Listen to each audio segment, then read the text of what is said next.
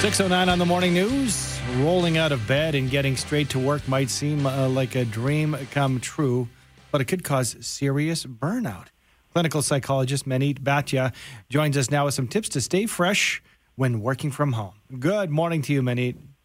Good morning. Thanks for having me on. Thanks for being here. It's interesting because those who have not done it, outside looking in, it does indeed look like the dream, but it might be more challenging. That's something you're here to tell us. Is that right? Yeah, absolutely. As you said in your intro there, it sounds like a great idea. Work starts at 8 o'clock. You roll out of bed at 7:30, 7:45, and hop onto your laptop and start your day. But what I'm finding is, clinically, talking to people and patients is, jumping into your day without a transition into work, and then at the end of your day, transitioning, from work to home is creating a lot more stress. We're creatures of habit. We need our routine. So, what happens is the morning, in the past, prior to COVID, we would get up at a particular time, make our breakfast, get ready, perhaps do an early morning workout, listen to a podcast or a radio show as you're driving into work or taking public transportation. And these transitions allowed for you to build in some healthy physical and mental wellness checks, as well, being out in nature, getting fresh air. And also provides a sense of buffers from getting ready for the stress that is work. So I think it's really important for us to reassess this idea of just jumping into work and then jumping out of work. We really need to create those routines and those transitions that we kind of took for granted when we were working from the offices rather, and that we thought would be a nice luxury to have when we started working from home. Makes a lot of sense, Manny. I mean, really just easing into that workday, right? Where we have to buckle down and really just focus in on the job and the task at hand. And I would imagine, too, people being at home, you kind of don't take those breaks that you might at work where if someone comes by, you stop to talk to them or you get up and stretch your legs. Are people sort of, locked in at home and they don't give themselves that a little bit of time to breathe here and there through the day either?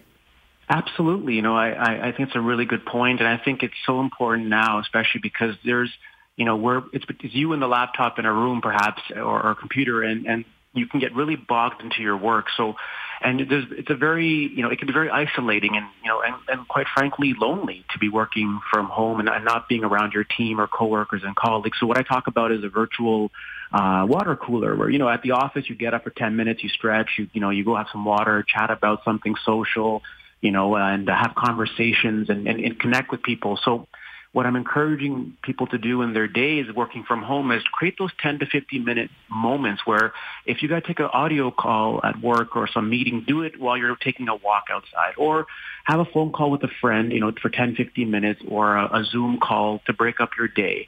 But to create those 10 to 15 minute breaks that you would otherwise have had at work, but implement them and make them a priority as part of your day from home so that you're breaking up your day, creating some social moments, some, changes in your schedule. And also, if you can, to do things outside as we're getting into winter. And I know it gets really cold, but with COVID and lockdowns and all that, we need to try to find ways to also have those water cooler moments even outside to get that fresh air. So you're mentioning all these different elements to make it feel, more work-like and more like the office environment. But I would think that from what you're saying, we literally have to put this in the calendar or on that old school day timer and follow it, not just do these things willy-nilly whenever we want through the day. Absolutely. I think there needs to be a real, intention and attitude towards setting healthy routines and boundaries. And like you said, great point is scheduling it into your day. And it may sound very basic, but it's important. So 10 o'clock, I'll take a 10-minute break. And also it's very important. The key word here is to be able to create boundaries around your day. So for example, working from home, you need to prioritize obviously your work, but you have to prioritize your mental health. And also being able to create those boundaries where, if you're living with a family member or your partner or kids or a roommate, it's starting to create that space that's separate from work, that is strictly a home and work. You can create that balance and that separation, and making sure that even at the end of the day, I want to make this point, which is so important, tying it back to transitions, is, in the past, you finish work at 5 o'clock, you catch the bus, you catch, your ride, and you had that transition. But working from home, the flip side also happens at the end of the day where you can just continue to work indefinitely into the evening. So it's really creating those hard line boundaries and saying, okay, I'm checking out right now. I'm logging out. I'm done for the day. or I'm taking my break here, and I'm not going to, negotiate that. I'm going to actually make that as part of my required routine. And maybe that's as simple as setting your alarm for, that 10-minute break, whatever time you want to schedule that in, and setting your alarm for when your workday should end, that sort of thing. Are you also a big proponent of, getting up in the morning, brushing your teeth, getting dressed, even if it's just throwing on your sweats, that sort of, a daily routine as well to get yourself into the work mode? Absolutely. I highly encourage, people to do that, and to even to some extent with the can, dress like you're going to work, right? Especially the tops, I guess, right? Because nowadays with the computer and the Zoom, we can kind of, maybe keep our sweats on and put like a dress shirt or something on. But there's a psychological component to that. I mean, obviously taking a shower, brushing your teeth, you feel better, you feel re-energized, charged, and dressing up, psychologically, it can also give you a sense of confidence. You feel like you look good. So those are healthy boosts for your self-esteem, and it also has it gives you a different attitude and outlook on your day, and it gives you a sense of, okay, I'm actually going into work. And then also at the end of the day, like when you then have to change out of it, it's also, in addition to what you said about setting an alarm or having a buzzer to log off, you're also then changing out of your work clothes, which again programs your brain to say, okay, Maneet, you're done for the day, take off your dress shirt, put on your sweats, and now have your evening. So that also can create and force almost that kind of separation in our mind about work and home. Maneet, how can we recognize signs of burnout in ourselves, or perhaps in our spouse or roommate that we, can see working from home that may have taken it too far and might not realize it? That's a really important question. There are several layers to burnout, and it can start off, physical, emotional, mental exhaustion. So if you're noticing you're more tired, you're not sleeping well, you're noticing things like headaches, you're a little more irritable, and also you're starting to feel a sense of kind of like cynicism and doubt with your work, and maybe more pessimism. I also hear people are starting to lose meaning in their work, and they're just feeling like overwhelmed.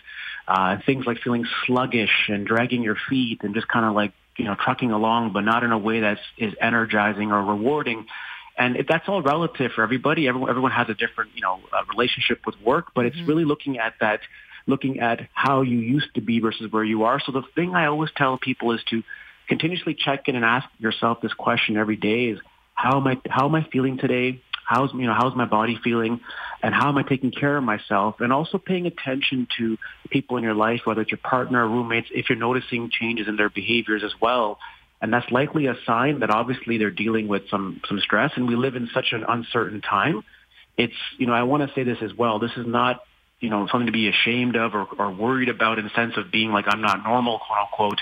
This is very normal to feel these things right now, given the weight of the world that we're all kind of experiencing and we're trying to process. So paying attention to those kind of symptoms and those experiences, and that's likely a sign that perhaps you're maybe overworking, not creating healthy transitions and having good work-life balance, and trying to start with implementing these steps.